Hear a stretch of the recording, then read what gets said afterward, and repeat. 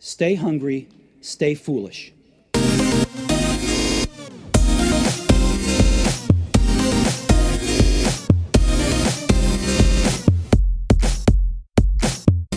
It's a great pleasure to welcome to the show a pioneer in machine learning for over 40 years, Professor Naftali Tishby of the Benin School of Engineering and Computer Science. Welcome to the show. Thank you for inviting me. I saw a fantastic talk by you in Berlin, and you've made a huge discovery about machine learning and deep learning in machines. I'd love to share that with our audience a little bit later, but it'd be great to talk a little bit about you first, Naftali, because you've worked in this field for such a long time, and you know it's such a recent field to so many of us, but you've been in this for a very, very long time. Would you mind telling the audience a little bit about you and your background in this field? All right. I was born and still live in Jerusalem in Israel, and I was educated as a physicist. I did my PhD in statistical physics in the 80s. And at about that time, the whole field of machine learning and neural networks emerged during the late 80s when I was a postdoc at MIT and later a member of technical staff at Bell Labs in New Jersey in the US. And this was exactly the place and the time where people started to think about both these new concepts started to merge together. I mean, what we now call neural networks were essentially born then as some sort of machines that mimic the brain in some sense by constructing a neuron-like element, which are actually a very simple gate system, which essentially just multiply and add elements from different neurons in many, many layers. And actually, at that time, in the 80s, we were thinking about one or two layers neural networks. And this was really the beginning of this field. I mean, between 82 and 88, when I was in my PhD and then in the US.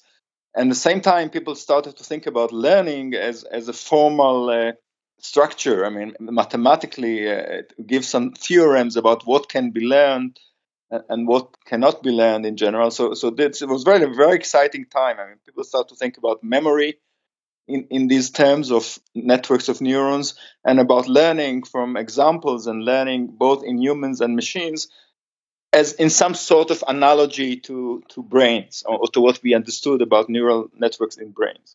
And at that time, I mean, what we now call the connectionist, the first connectionist time actually was already a repetition of this line of ideas. The very beginning of this was actually in the 50s and 60s of the last centuries, where this concept of the formal neuron was invented or discovered even in the 40s, I mean, by McCulloch and Pitts. And then later on, people like Rosenblatt and who actually introduced this notion of perceptron, which was essentially one neuron, and suggested it as a pattern recognition device. And this was actually ruled out at the beginning by people like Minsky and Papert in the 70s, who said that many layers of this thing can never work. In the 80s, some people independently, in particular Jeff Hinton and Jan LeCun, who was actually at Bell Labs with me at the same time, discovered that using a very simple rule of derivatives, you can actually train such many layers by simply taking the derivatives of functions that we all learn in high school. And essentially, they invented an algorithm called the backpropagation or error backpropagation to train such layered networks with many different layers. And this was really when I got excited with these ideas, because it was some sort of a combination of what I knew from statistical physics and from the theory of nonlinear dynamical systems. That's what I did before. And then there was some sort of a mystery. I mean, first of all, okay, what can be learned with such devices and how they actually do it? I mean, how is it that so many parameters, so many tunable parameters can really mimic or learn complicated functions with relatively small number of examples. And at that time, the basic mathematics of what we now call machine learning or computational learning theory was also developed and evolved, and I was also involved in that. I mean, so we were thinking together about three different directions. I mean, first of all, how do you understand the behavior of such big networks? What second was, what are the fundamental mathematical limits on what can be learned and what can't be learned, and from well, both in terms of number of examples and in terms of computation, how much power you need, how much cycles, how much time you need in order to compute, and so on. And there was also the issue of the brain itself. I mean, neuroscience, when we try to understand biology, I mean, not only learning in machines, but learning in animals and in humans. Anyway, the whole thing evolved in really more or less parallel direction during the 80s and 90s. One of them was really taking it back to computer science and to artificial intelligence, or AI. So this was essentially the second phase of AI. So this notion of machine learning really completely transformed what used to be called artificial intelligence. So instead of being formal machines which are rule-based and designed and programmed by humans, and we moved to this notion of machine learning, where essentially you just show examples to a machine, like images or text or sound or voice, and the machine itself learned the rule. So this was a very big change in the way we thought about artificial intelligence and computer science. And this actually happens mostly in the late 80s and 90s. In the 90s, by the way, I came back to Israel after being 6 years in the States. I came back from Bell Labs and got this position as a professor at the Hebrew University starting in 92. And I was actually the first to start academic research in machine learning in Israel. I was lucky enough to be at that point at that time. And also at these years, exactly, we started our Brain Institute, or our Computational Neuroscience Center, which I was one of the founders, and I headed it for several years. So essentially, this was some sort of a combination of really three different directions. My theoretical physics background, this emergence of machine learning in computer science and in artificial intelligence, and the understanding of the brain using neural networks or neural circuitry. These three different directions essentially transformed my life completely. And I found myself really sitting in between these three disciplines: physics, computer science, and biology. And I'm still there. It's amazing because that intersection and that cross-fertilization of different skill sets and different disciplines is something that we see on this show so often, where, you know, you have a kind of a Jobs and a Wozniak where two people come together. But in a way, you've been so fortuitous to have had these disciplines and intertwine them, because when I think of, and I've read all about you and watched your YouTube videos, you understand implicitly the brain and how connections work in the brain. And then it's almost like that's one lens you look through. And then you add on your second lens, which is understanding the machine and how the machine learns.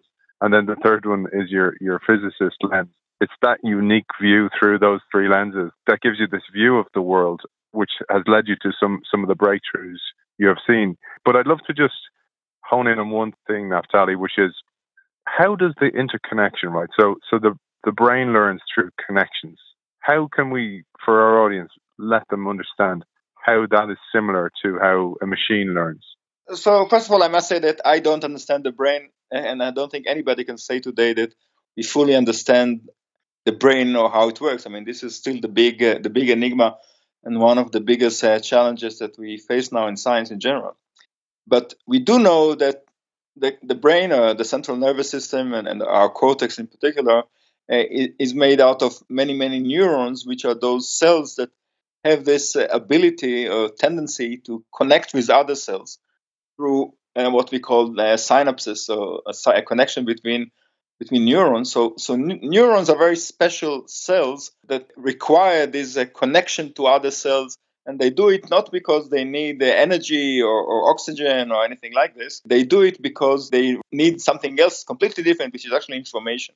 The blood vessels get to any cells in our brain and bring it the oxygen and the sugar and everything that it needs. So the reasons they connect is for entirely different reasons. They really create connections between neurons in order to eventually do something which biologists don't know anything about, which is really what we now call information processing. And information processing is everything that we call cognitive functions, like learning, memory, decision-making, planning. All these functions are done by making different connections between neurons. So that's why we call it connectionism.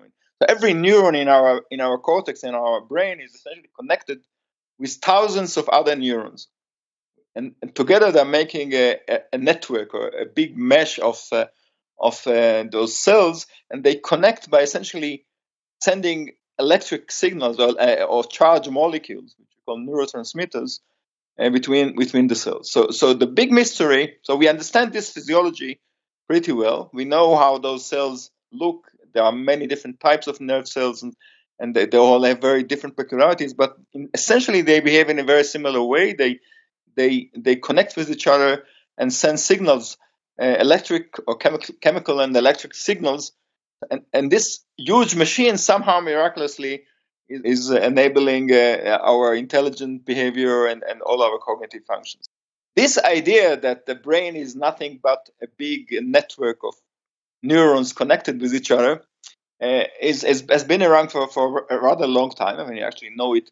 We know something about it from the very beginning of the 20th century, but we more or less understand how this can function exactly from that time that I mentioned before. I mean, we understand how memories can be formed by neural networks like this, and we actually could form models which are physics-like models of memories, like the Hopfield model of memory, which is essentially just how those neurons, by establishing connections, which are essentially random connections between them, trained by some very weak type of supervision, can essentially form associative memories and can learn rules and things like this. So this happens. This type of understanding actually happens in parallel, both by neuroscientists who understood that the connection between neurons is very, very important to form for behavior, and by computer scientists and physicists in different ways. I mean, physicists really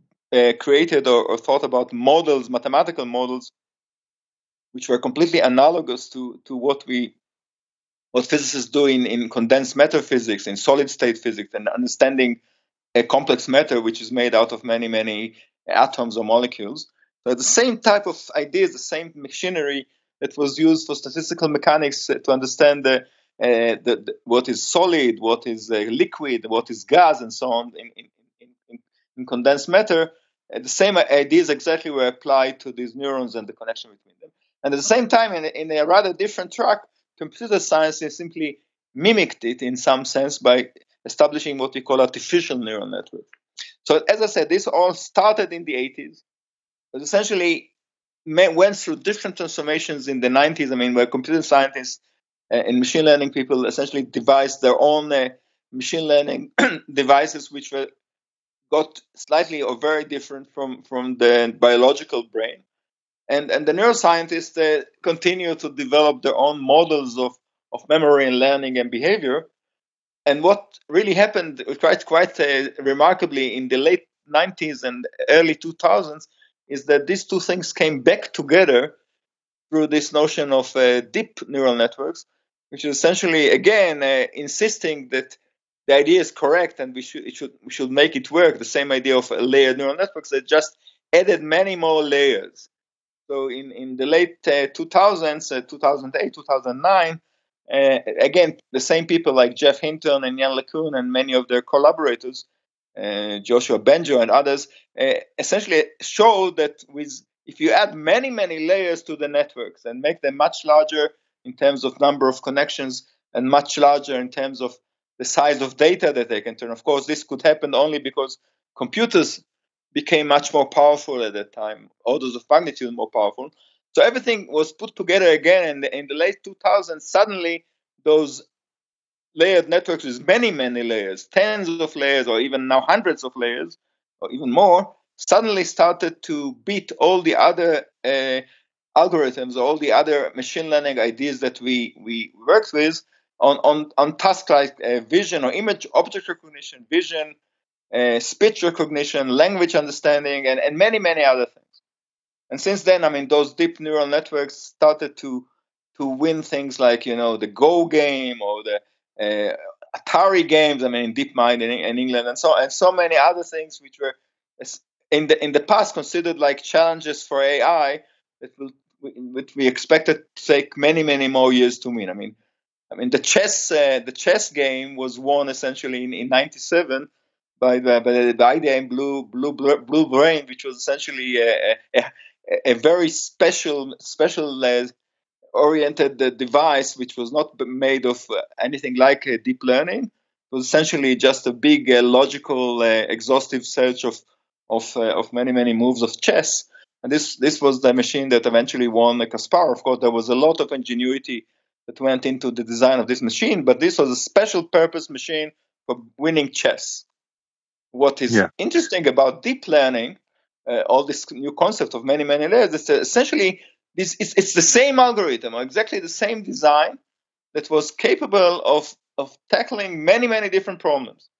Essentially, if you trained it to do face recognition, essentially just by exposing it to enough images of faces, eventually it became very good at face recognition. Or if you train the same machine to do flower recognition, or to do dogs recognition, or to do astronomy, or to do particle physics, I mean, essentially the same architecture, the same type of machine, just have to retrain the parameters. At least that's what it looks. I mean, the architecture was more or less universal, with some tweaks and hacks and all sorts of ideas, more layers, less layers, some wider layers, some different connectivities, some all sorts of hacks on how to pacify the network, how to control it better, essentially. But eventually, when you train it with enough examples, they seem to perform very well on many different types of questions.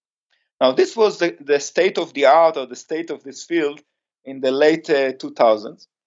And it was really quite first of all very remarkable. I mean, it really put aside many other algorithms and technologies which were developed by different people for many years in signal processing, or in vision, or in computer vision, or in many fields, that there was a lot of knowledge that suddenly became superfluous. I mean, people simply didn't need it. This was very frustrating. At the same time, we didn't really understand why this type of architectures and machine are so powerful, are so useful. What is it in them that makes us so successful on so many different problems? So it wasn't clear on several levels. One of them is that it wasn't clear why they don't what we call overfit. I mean, how is it that so many parameters, I'm talking about millions of parameters, tunable parameters, and relatively fewer examples, many fewer examples, hundreds of thousands of images and millions of parameters, and it still seemed to be enough. I mean, somehow they worked very well despite what we used to call the curse of dimensionality. I mean, this didn't require an exponential number of examples, or not even something which is of the same order as the number of parameters. So this was a remarkable riddle, a puzzle. I mean, what's actually going on there? Why is it not overfitting? The second question was, do we know that in any sense these machines are optimal or very good or better than other machines? How could we compare them to anything else? I mean, what is the optimal device here? So there was a riddle about how good they are compared to other things. I mean, was there any reason to believe that those neural networks are actually the best possible machines, or optimal for the task, or anything like this? The second or the third riddle was really what determines the architecture. I mean, when do we need many layers? When do we need few layers? What do the layers represent? I mean, is there any way of interpreting the neurons or the layers in such machines in any reasonable way? I mean, what do they actually learn? So it was really a big mystery. So the whole thing was a big riddle for theoreticians like me. And okay, so a lot of people, I mean, took this challenge. I mean, so there's some sort of undeclared competition among many researchers in the world of trying to understand to break this riddle. I mean, this puzzle. I mean, what's the secret of deep neural networks? Why they are so powerful? Why they seem to tackle so many different problems? And actually, they fail. I mean, on some problems they do quite miserably, and it wasn't really clear what separates the problems on which they work and the problems on which they fail. There were many questions that for theoreticians was very unsatisfying, and still is an unsatisfying area. Okay, so for me, I mean, as I said, I mean, I've been in this area for 30 years or more. I mean, actually, I started to think about this type of questions. I'm a little ashamed to say, but it was already in the 70s. When I first started to work on speech and speech recognition, and which was a very fundamental problem in artificial intelligence at the time. I mean, how do we build machines that understand speech? And already while thinking about speech, I realized that there's some deeper question there, which is really how do you tease off the relevant components of the signal from the irrelevant components of the signal. So when I talk to you, for example, now I speak in a very strange accent, and I guess many of our listeners probably have problems following my accent, and it's because I have a different speech production apparatus which was trained in a different language and a different environment. But eventually, what most people are able to do after a few minutes is to adapt the hearing system to my accent in some sense. So they get rid of all these irrelevant, strange sounds that I make, and eventually get out the content and the words. I mean, so that's something which we all do. And I was wondering, I mean, what is it that allow us to really squeeze out those relevant pieces of the signal, which actually is very little. There are a lot of irrelevant information in speech. I mean, in order to actually make a full recording of my voice now, you need something like 100,000 bits per second. But actually, the content of my speech is only maybe 100 or even less, few tens of bits per second. So there's a huge redundancy. I mean, there's a huge.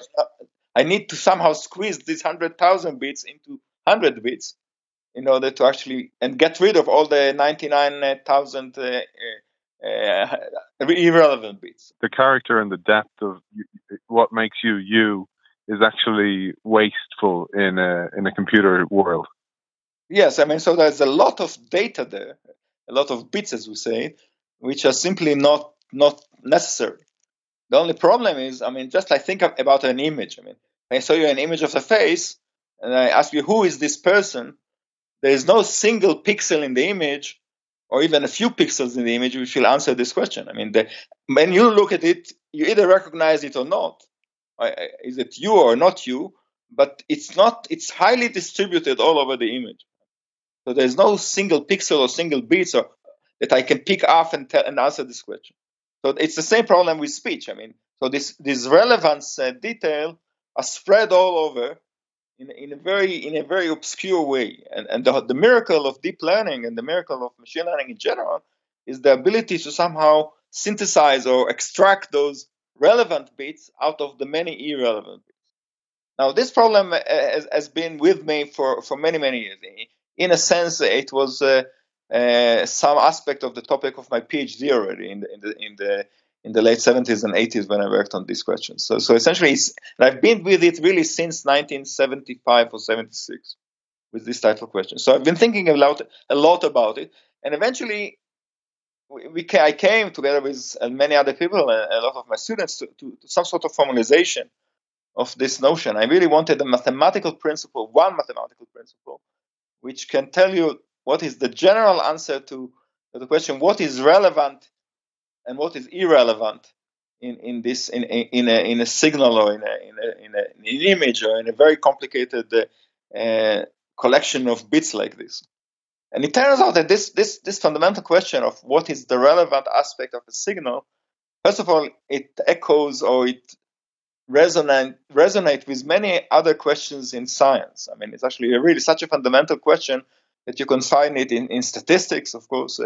And this is a fundamental issue in statistics in general. I mean, it is in physics, it is in biology. Physics, for example, this notion of extracting the relevant structure from data has been with us for a long time. Essentially, all of physics, I mean, the laws of physics, Newton's laws, for example, are some sort of simplification that really captured the essence of the complex behavior of nature. So, I mean, science in general is about extracting the simple aspects of complex phenomena. So this is really what I call a fundamental question. And surprisingly, there was no formal answer, mathematical answer or algorithmic answer to this question in general. I mean, how can I extract the relevant aspects from a complex variable? And this has been with me, really without exaggerating, since the late 70s. around in the mid 80s, when I worked at Bell Labs, I started to think about this problem of extracting the relevant part as an optimization problem. And this optimization problem, I don't want to get into details, but essentially there was some sort of a trade-off between complexity and accuracy that you could play, and actually is very similar to many other algorithms that somehow compress data in a noisy way, in a lossy way. I mean, somehow I don't save all the information, I save most of it. And eventually during the 90s, and we were able to formulate this in a very, very elegant way, which is essentially a trade-off between two terms. One is the information that you preserve about the input, and the other one is the information that you want to retain about the output. And this has been with me since the late 90s in this precise formulation.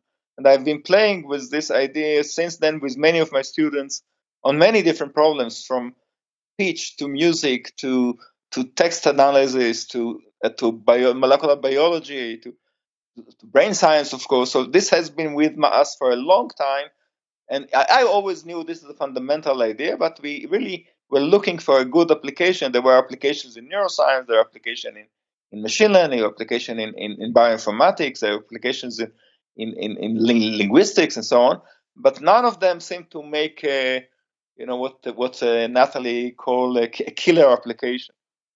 Now, when deep learning surfaced again, the whole this of course resonates with these ideas very clearly. But what was nice about deep learning is the existence of so many different layers, and there was no theory that I knew at the time that really addressed the layers, the role of those different layers separately. Most of the theories of deep learning talk about them as one big black box in some sense, where you put input and get output. And I thought, okay, those layers are not actually have a very nice structure. I mean, each one is just feeding the next one. This is something which we call in mathematics a Markov chain. I mean, so it was a chain of variables that were fed to each other in a feed-forward way. And this immediately resonated to me with this notion of extracting relevant in a hierarchical sequential way. So the idea of how to extract relevant information, I called it the information bottleneck technique, which was we actually formulated it as some sort of squeezing a lot of information through a narrow bottleneck and get out only the relevant parts of it. And then we had in around 4 years ago, I started to think about more seriously. I had a little more time because I went through all sorts of treatments then, and essentially managed to have this very clear picture in my head that there is essentially one-to-one correspondence between what happens in the layers and what happened in the bottleneck formulation. And since then, all we did, I mean, with two of my students, Noga Zaslavsky and Ravid Schwartz-Ziv, we really just formulated it more clearly and then did a lot of experiments. So those numerical experiments with Ravid in the last year and a half or 2 years essentially clarified the picture completely. So first of all we did, we need to, I had this very simple idea. I mean, if it's the information about the output and information about the input which really matters, then why don't we look at how these two values behave in a deep neural network? And essentially, so we looked at, of course, there's some technical issue here. We can't really do it with very large networks because we need a lot of statistics. We actually need to measure the information that a layer retain on the input and the output. You need to estimate some high dimensional distribution. So we did it on a small networks, not very small, with a few hundreds parameters. And then we did these experiments and simply plotted these figures. I mean, the information about the input versus the information about the output as for each of the layers during the training of a deep neural network. And then suddenly we saw those nice pictures, which are also in this Quanta magazine article, that something quite striking happened during the training. That essentially all the layers are moving through a very, very special type of trajectories. They first go up in terms of increasing the information to the label or the output, and then they move to the left and in the sense of compressing the representation. So we discovered that there's these two distinct phases of learning. This was a numerical discovery, which actually took me a little bit by surprise. So first of all, we realized that really looking at the networks in this plan of information about the input and the output is a very good idea, because it clarified it immediately. It was just like an X-ray. I mean, this black box was suddenly become visible. I mean, I knew what's going inside. But then there was this puzzle. I mean, what is creating these two phases of learning? I mean, what we now call the memorization, or the fitting phase of the labels, and then this what I call the compression phase, or the generalization phase, where the network actually forgets. So now, I mean, if you want to popularize it, it's really two phases. The first one is memorizing the data, but then the second phase is what we call the forgetting phase, is where you ignore or you learn to forget the irrelevant details of the data. This is exactly the compression phase, and this was exactly the main idea of the bottleneck, of the information bottleneck, that in order to keep the relevant, you need to throw away the irrelevant. This is the notion of the information bottleneck concept. And what was striking is that seemed to fit like a glove to the problem of deep neural networks. I mean, so essentially now I suddenly had the mathematics that describes what's happening during this training, this backpropagation gradient descent that everybody is using in deep learning, was suddenly got a new meaning in terms of memory and forgetting, or compression and fitting the data. And we actually found the mathematics that not only tell us why is it good for the layers, but exactly how this stochastic gradient descent, how this particular algorithm that we use to train deep neural networks is actually working and moving you through these two phases.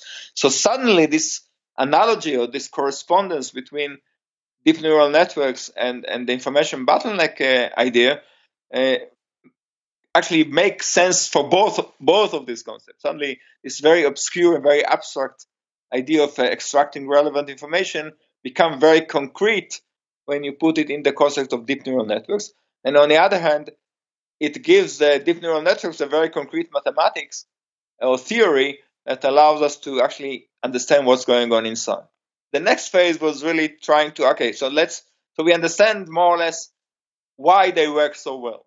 I mean, actually, we have concrete mathematical predictions that tell you why essentially this huge number of parameters don't hurt you, because essentially you use them to eliminate the noise, and most of them are actually carrying random numbers, essentially what we call diffusion or random walks, which essentially govern this training behavior. So this was a completely new observation. I mean, this is really what makes the big news now, because this was a very different way of thinking about neural networks than anything that was done before, both in terms of visualizing it and understanding actually the role of the layers. Because if all this learning is really governed by diffusion, essentially random walks in some very high dimensional space, then you suddenly understand, and I have a complete theory of this, how the layers play and help you.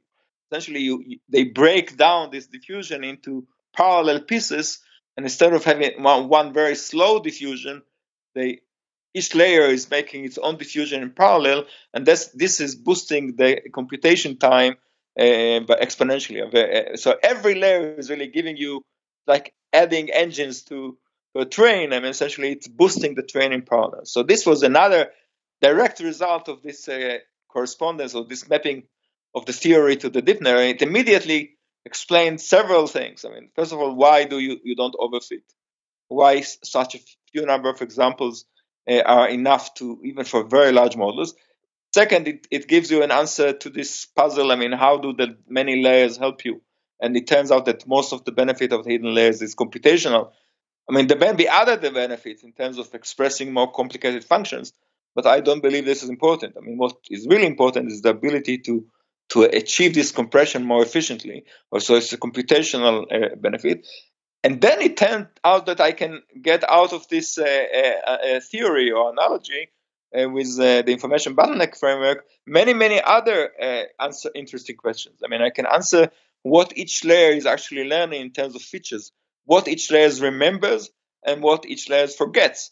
And then suddenly you get a complete description, almost full understanding. I wouldn't say that it's a whole story. There are many open issues and many things and many details, but it suddenly makes sense. I mean, suddenly you see these many layers as something which not only have roles. I mean, each layer is learning something different, but they really help each other in a very peculiar way, and they eventually converge to this optimal information bottleneck bound. So in some sense, deep learning is an optimal machine for learning. So this is also a very courageous or a prediction, very bold prediction that I'm not really making. What I'm saying, in some cases, or actually I argue this is the typical behavior. These networks are really achieving the best you can do with this data. So in that sense, it's really an optimal type of machine learning, and this is, I believe, why they work so well. And then, of course, it also gives you a very concrete answer to which type of problems these deep neural networks can solve easily, and what are the hard problems of this network. These are precisely the easy problems are precisely those that you can compress in some sense or can ignore. There is some elements of redundancy there. Or another way of saying it, they are stable to noise. I mean, so if I add a little noise to an image, usually it will not hurt my recognition. Just little noise. There are some other problems that adding a very little noise to them will immediately make them impossible to solve. Some combinatorial optimization problems and so on. So it makes a very clear separation between the problems that can be learned by deep learning and those that can't. And there are many other predictions. I mean, that I don't have time to explain. More technical predictions. I mean, so actually, there's a class of problems which we can actually make very precise predictions analytically. I mean, by analytical calculations, where are the layers going to be and what each one of them represents. So, in some sense, those black boxes are now becoming toys, like physical models that we can solve completely analytically or exactly, which is very nice because it brings the whole field into the realm of theoretical physics again. And this is something which I'm sure some people will find amusing and entertaining, because it allows us to tackle many technical problems in a very precise way instead of just playing with algorithms. The real challenge is, of course, the connection with the brain itself and with learning in humans or in animals. And that's, of course, we are just at the very beginning of this. I mean, this is whether there is any connection between this type of ideas and what happens in the brain is still a very big open problem, because obviously the brain is not implementing this type of algorithm. It's doing something else. But now we have a list of ideas of how the noise in the synapses in the brain can actually be used in precisely the way that I predict happens in deep learning, by essentially allowing me to forget the irrelevant details. So I actually claim that this type of learning by forgetting is really the same mechanism that happens in cognitive and in biology and in humans and in whatever. I love it. I love it, and your explanation has been fantastic, and I appreciate it, because when I watched the YouTube video, I didn't get as deep an understanding. And if I may, I was just my own synapses were going crazy during the conversation, and I was making all types of connections. And I was thinking, there's a few different forces that are at play. So the machines have got more power than ever before. There's been exponential growth in that area. Then data has been made available through APIs from all over the world, probably at the most highest level than it's ever been before made available. And machines, therefore, can learn so much quicker. And I was thinking, actually, from a learning perspective as a human, the more information we can absorb in different fields, if we can get rid of irrelevant data, and then we can actually make connections that we wouldn't see before, because we probably have a finite capacity of what we can hold, what's relevant and not. And it made me think of Einstein, and there's an Einstein quote: everything should be made as simple as possible, but not simpler. But I also remember Einstein, he didn't remember his own phone number. He didn't remember what he saw as trivial information because he wanted to keep space in his brain for bigger thoughts. We talked before this interview about the idea of people with Asperger's or ADHD and these kind of what I see as gifts, that they oftentimes, going back to what you said about the voice, they actually discard some things that, you know, make us truly human, like empathy and emotion, that is not that interesting to them.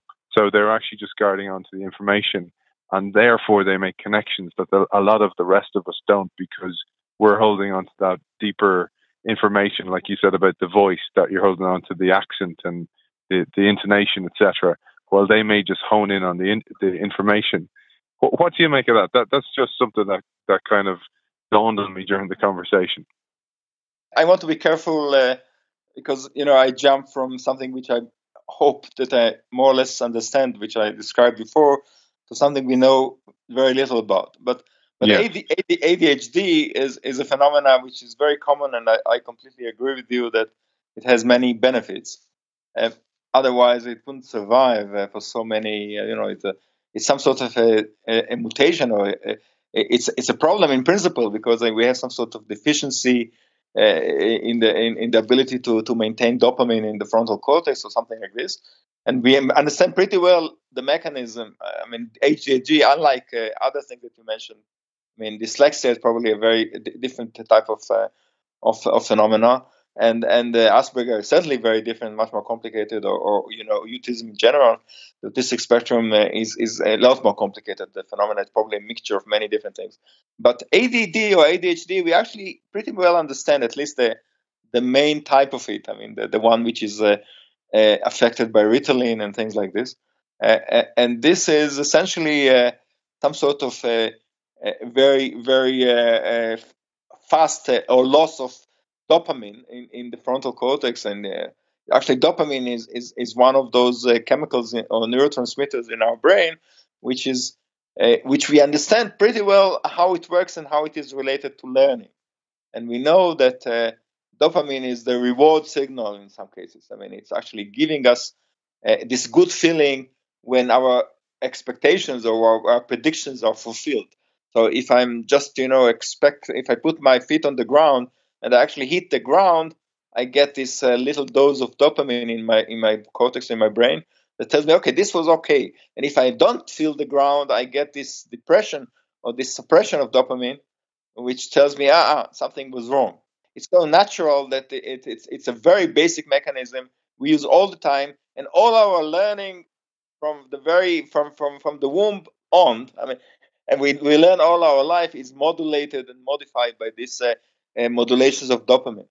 So dopamine is a fundamental chemical in our brain, which is really giving us this global feedback of it was good to me or it was bad to me. Now, we know that in ADD or in ADHD, there is so this dopamine is not only responsible for the feedback, it's also responsible for maintaining, keeping us on track in some sense, maintaining the goal, keeping us focused. And ADD, so we know that some people have this fast absorption of dopamine in the frontal cortex, which is precisely keeping them distracted, or in some sense they lose focus, or any other stimuli, which can be vocal or visual or whatever, is immediately can or has at least the potential of taking them out of track. Everything is interesting in some sense. Now, this is of course a problem. I mean, if you are in an academic environment and you have to listen to a lecture, and you can't focus on the lecture because every little sound outside or every little distracting things is immediately take you off. Then you see why ADD can be a problem in our standard academic environment. There's a benefit that comes with it. So first of all, we understand it pretty well because we know that Ritalin, for example, or this type of drug that we give kids with ADD today, actually when we were kids, when I was a kid, this didn't exist. Nobody knew anything about it. But now we give them this. We know that this actually blocks the absorption of dopamine in the cortex, and it immediately focuses them quite well. I mean, so in some sense, there's a mechanism, we understand it, and we see the drug or the medicine that suppress this effect. So this is quite well understood. But of course, this type of distraction has a lot of advantages because it goes immediately with curiosity. Everything is interesting, and then of course, in order to get around it, there are ways that compensate for this loss of concentration. First of all, you immediately know more about everything because everything becomes interesting. And then if you are intelligent enough, you are fast enough, you simply absorb a lot more information, but you do it in parallel. You don't do it in one track like everybody else. We learn many, many different things in small doses. So of course, as children, this is a big problem. I mean, we don't learn, one subject at a time. We learn 10 subjects together. And each of them, we are very weak at the beginning. But if our memory is good, we eventually learn much more. It just takes us much longer time in each subject. But at the end, we know more. Now, I'm saying we, by the way, because I was definitely diagnosed as ADHD. And so I started to explore it, of course. And since some of my kids are also diagnosed with ADHD, I learned this phenomena from very different aspects. So I know exactly what the mechanism is. And I know exactly what one other benefit, by the way, is that we can compensate for the lack of dopamine by adrenaline, for example. So many ADHD people or by endorphins. I mean, if you do a lot of sport, for example, they're very active physically. So running 5 kilometers every day can actually help you because it increases the level of endorphins, eventually, and adrenaline, or risk aversing. I mean, if you want to pump adrenaline, you really get into all sorts of risky phenomena like extreme sport or extreme, or gambling or many other things, which are actually people with attention disorders are really tuned to them in some sense. I have to be careful with this. Yeah. But once you understand the chemical mechanism, everything becomes clear. And of course, as you said, it can go also with a lot of creativity and thinking out of the box and connecting things that other people don't connect and see, as I say, you see the lines that others don't see simply because this type of distraction is actually giving you completely new associations. So exactly as you said about the science that I do, I mean, connecting physics with biology and computer science is something that you can really do only with ADHD in some sense. I mean, it requires some sort of thinking in different disciplines together and making this very strange association between things. You need help, of course, in order to complete things. And so that's something that ADHD people should know very early in their life, that they have very strong cards in some aspects, but they have weak cards, especially in completing tasks where they need help, and if they or they need some other mechanism, other system that they have to invent or discover that help them to complete. Some of them don't. But if we tell them or we talk early enough in their life how to compensate for this lack of ability to finish things, for example, or stay on time or deadlines, all the things. So there are many tricks around it, which I think I was lucky enough to discover early in my life. So eventually I never really suffered academically from anything. But I knew that I learned things in very different ways than most of my friends. Yeah. And would you mind sharing some of those, Naftali? Because obviously you've made some of the best huge discoveries in this area of machine learning. So obviously you're doing something right. So it'd be great if you would share some of those tips. Well, there's luck in everything. I mean, I was simply stubborn. I mean, and I think this is part of the story. I mean, if you have a good idea, and even if you are the only one in the world who believes in it, and I was for many years the only one, for example, who thought that this information bottleneck is important. I mean, okay, so I was, for many of my friends this was a joke, but I knew that there's something there out there that is waiting for it. So be stubborn. I mean, actually, so there's, sometimes people with ADHD are really good. They're marathon runners. I mean, in some sense, they run long distances, and it's actually helping them. But it's also helping you mentally. I mean, if you You have to think about your life as some sort of a really long run. So that's something which at least helps me a lot. I know that there is something out there that I see and others don't see, and I don't give up. I mean, we learn things in parallel. This actually crazy idea of learning three disciplines together, which I don't recommend to anyone, but it helped me a lot. I mean, so I knew from a very young age that I loved science and I love mathematics and I love history and I love philosophy. And in any one of them, I always had 10 books open in the middle near me. And I always jumped from one to the other. And I know that my parents were crazy about it. So none of them I read in the normal way, but reading them in parallel and something gave me some synergy between them. So I think that this type of synergistic thinking and doing it slowly, okay, take your time. It took me 30 years to encapsulate these ideas and bring them to some sort of a conclusion, right? These days or these years, this is a marathon run. I mean, I had to run against the predictions and everybody else. I think this is something that people with ADHD are actually very good at. Yeah, I saw only the other day one of Steve Jobs' quotes, which is he firmly believed that the difference between a successful entrepreneur and an unsuccessful one was purely perseverance. They stuck to it, and That's obviously right. he showed some traits of ADD as well. But stubbornness is a very important property. Yeah, absolutely. I've noticed that with a lot of entrepreneurs and successful people. But Naftali, do you have time for a couple of more questions? Sure, I'm here. Okay, thank you.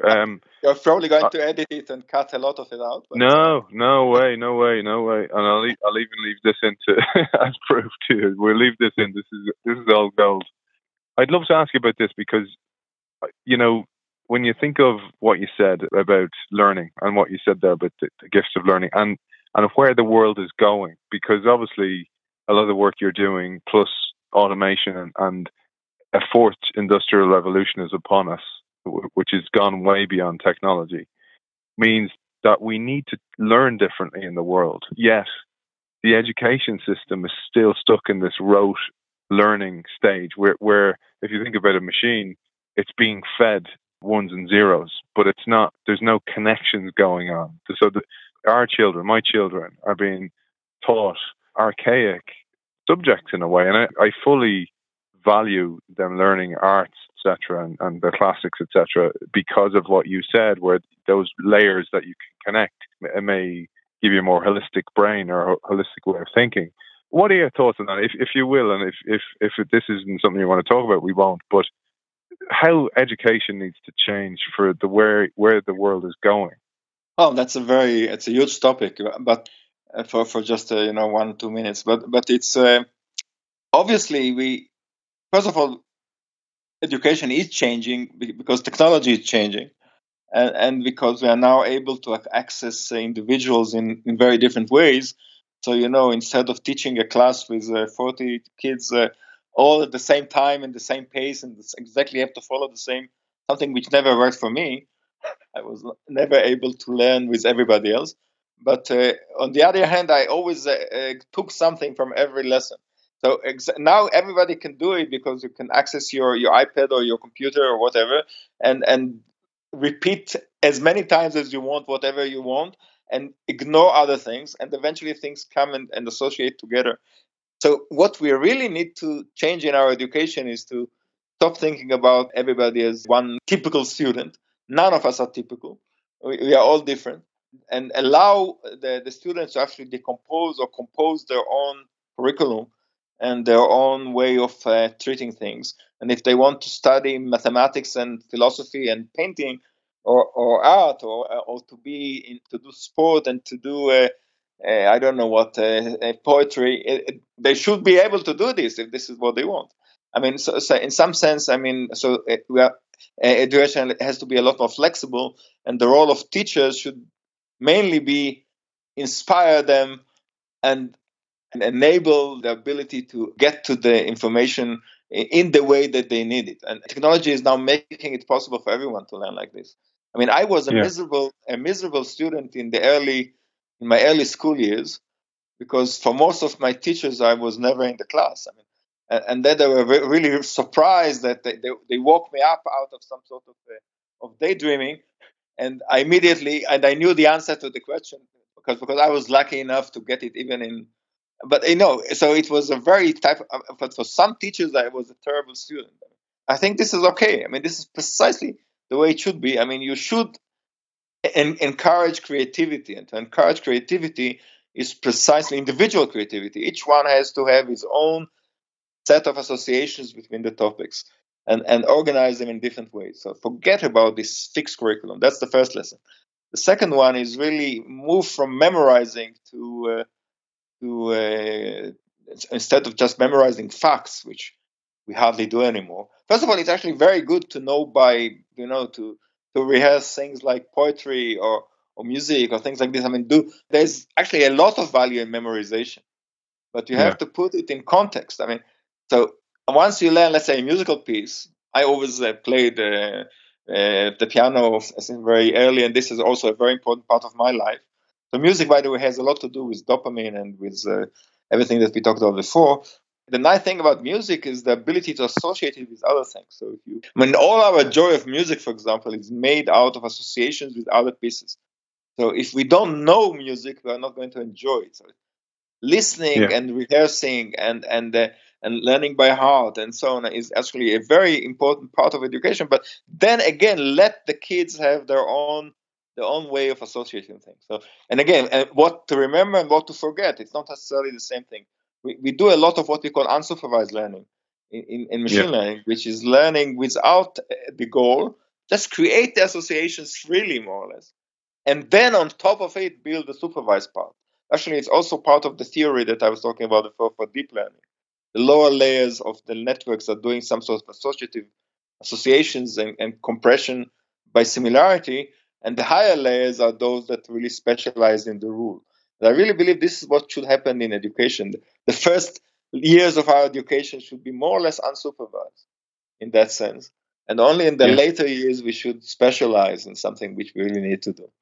So in that sense, there is a complete analogy between what happens in deep learning and how education should be. This is actually, by the way, is a new insight that I got only now through your questions, but it's all right. I see it, you see, Naftali, because when I read and I heard the YouTube, one of your many talks that I will link to on the show site, theinnovationshow.io. But and you did your homework. And it was that really dawned on me. I went, you know what? There's something really deep here for the human way of learning. I know it wasn't about the brain because I don't know anything about the brain. I've read books, like you said. I do the same thing. I have several books open at once, but I just went. That's very similar to a brain. So or how a child might learn, or how maybe you should learn, because I love that connecting something random with something else. Bear with me because I've I've so many questions for you, and there's almost 3 different shows in this. But I might move on because that is fascinating. That what you just told me, because actually you put it so succinctly there that I couldn't do it, which is the rules come later, and it makes total sense. It's almost like innovation, because I saw innovation this way, that you have to let people play first. You have to let them play and let them fail, but then you need to then go, okay, now it's time to add some discipline here. We found what doesn't work, or we found what pieces may work.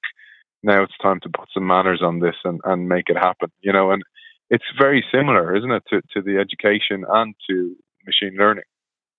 Yes, there's actually an amazing similarity. I mean, something which I really just realized during our conversation, that you can really take seriously those general principles and apply them to education, to principles of behavior in different ages, to the evolution of language, to art, to music, to the structure of music.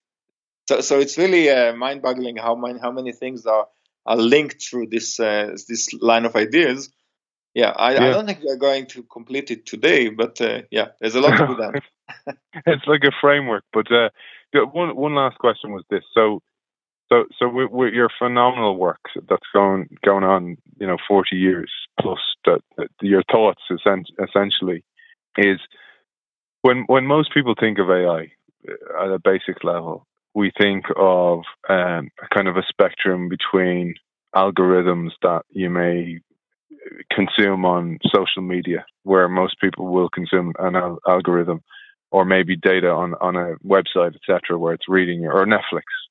And then you fast forward to the kind of sci-fi, where I'm actually people probably think I'm a bit nuts, where I actually think the sci-fi stuff is very tangible and actually possible, where movies like Ex Machina or even the Terminator concept is actually feasible. But what are your thoughts on where we are on that spectrum? Like, where are we with regards machine learning and AI controlling, even corporations? And then, it obviously needs the human pulling the strings, essentially. But where are we on that spectrum?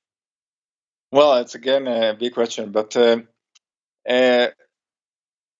I mean, in AI, well, the whole concept of AI was really born out of the work of Alan Turing and others that essentially realized that there's something universal about intelligence. So intelligence, I mean, it really started with Turing's great genius idea of what we now call the universal Turing machine, which is essentially our computer. The fact that essentially all computers are one machine. I mean, that there is one machine that can do essentially everything that we call computation. And of course, during it was very clear that our intelligence is nothing more than computation. And therefore, machines could be able to do anything that we do. I mean, this was a completely crazy idea in the 40s and 50s when it was first conceived, or even 30s. But now everybody is holding in his hand a very powerful computer, which is millions of times stronger than anything that Turing had in his life. And we don't even realize that we are actually holding a Turing machine. We are holding the same universal computer in our palm, in our smartphones all the time. So this because it's universal, we can do with it so many different things, like taking pictures and recording voice and text and whatever. So there is something AI in everything that we do. Now, the other aspect of AI is, of course, the imagination of films and Hollywood, which really takes us in a very bizarre direction sometimes. But sometimes they're actually dictating the way we go. I mean, so when we see a movie like Ex Machina, we think, okay, that's crazy. I mean, but what we all know, I mean, those who are actually living in this field of AI, that machines that develop emotions are actually already here. I mean, it's not that far away.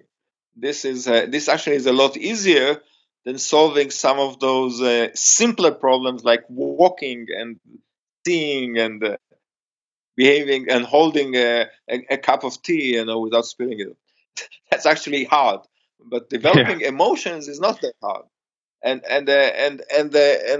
essentially, in some sense, the emotions are in us, not in the machine. I mean, so it's really an interaction between two different entities. That one of them, at least, is a human, and then we attribute our emotions to computers very easily. I mean, they annoy me, they angry me, they but it's my emotions, not his emotion. But the fact that the machine can learn to evoke these responses, this is very easy. So, and you attribute emotions to machine. This is easy, and this is happening in front of us. The big fear of AI, which I think is exaggerated, of course, but is real. I mean, I can definitely understand. I see the fear. I mean that at some point they will lose control over the machines, and they will do what they want, not we want. Not what we want, and that's a danger that, I mean, I don't see it anywhere near, by the way, but in principle we can already design machines which are autonomous to such an extent that the fear is real. I mean, talking about autonomous driving or autonomous airplanes or whatever, once they make decisions, I mean, so then what I see the next evolution of AI is not machine learning, but some people call it machine creativity. Essentially, they should, when they form their own concepts and make their own hypotheses about the world, I mean, In some sense, learning is about hypothesis and testing. And what we do is making hypotheses or guesses about phenomena, about the future mainly, and then we check it. And if it's correct, we adopt it, and if it's incorrect, we modify it, and so on. So this is the way science works, but it's also very much the way our brain works. We are all working like a scientist in some sense, even those who despise science do it. So in some sense, this ability to hypothesize, to be creative in the sense of making new guesses about the behavior of the world around us and test it. So once a machine will be independent in the sense of making new hypotheses and then try to optimize some other types of goals, this is exactly the borderline which we may cross actually very soon. And the only way I see around it is not to fight it, but to collaborate with it. So we should get into some sort of symbiosis with AI or with artificial, as we actually do now. We are all in some sort of symbiosis with intelligence, but with the network, with the smartphones, with the internet. And I don't really see the big problem with being connected to the internet permanently, in some sense, or extending my memory and my associations beyond my own brain. This is a fantasy that a lot of us are playing with. I think that's the only thing that will save humans, is essentially, or humanity even, is not to fight it, but to evolve with it. And those of us who will refuse to do it will have a different branch of evolution. This is not. Some of us will play with this technology and go with it and be part of it and evolve with it, as I said. Become cyborgs in some sense, and some will not, and will become different species after several generations. Who knows? But okay, so the future can be scary, but it's also very, very promising. One thing we'll have to enable is somehow is suppress our fears and our, I don't want to get into in other things like religions and things like this, because it's all up there in the air. But we have to, instead of being motivated by fear, we have to be motivated by hope and by intelligence. And that's something not terribly common these days, I'm afraid. So me with children, so I have young children, 4 and 7. What should they be studying? So I've taken a lot from what you said. Early days, it's creativity, and I often think of this idea where, it's like you give them, they're like bees, and you give them lots of different flowers to fly around, and then when you notice that they really like a certain variety, you give them more of that and you encourage that. And then I loved what you said. Then later on, you give them rules about that so they can actually focus. And once they've found something. But what kind of advice would you give, like even people coming out of college, are going into college? What should they be studying? What kind of things? And I know you've had a vast array of disciplines. You're challenging me. College education is very different from what we talked about earlier. I was talking about really kindergarten and early. Oh, for sure, yeah. When I said that everything should be as much as possible unsupervised, let them form their own associations. Now, if they actually do this, by the time they get to college, they should have a very clear view of what is it they want to do. At least this was the case with me. I knew that I wanted to study physics and math from very early in high school, but I also knew that I want to study music, and I also knew that I want to study art in many ways, and philosophy, and who knows what. So it's the problem is that college never labeled it, but at that time at least it was impossible. So I think that college as well should be a lot more flexible in terms of combination. But on the other hand, college is the time where you should master something. We should really become an expert in a discipline. You should learn the methodology of one field. So actually, I usually recommend people not to learn multidisciplinary programs in the undergraduate level. They should have this creative mind formed at home during their early childhood by other things.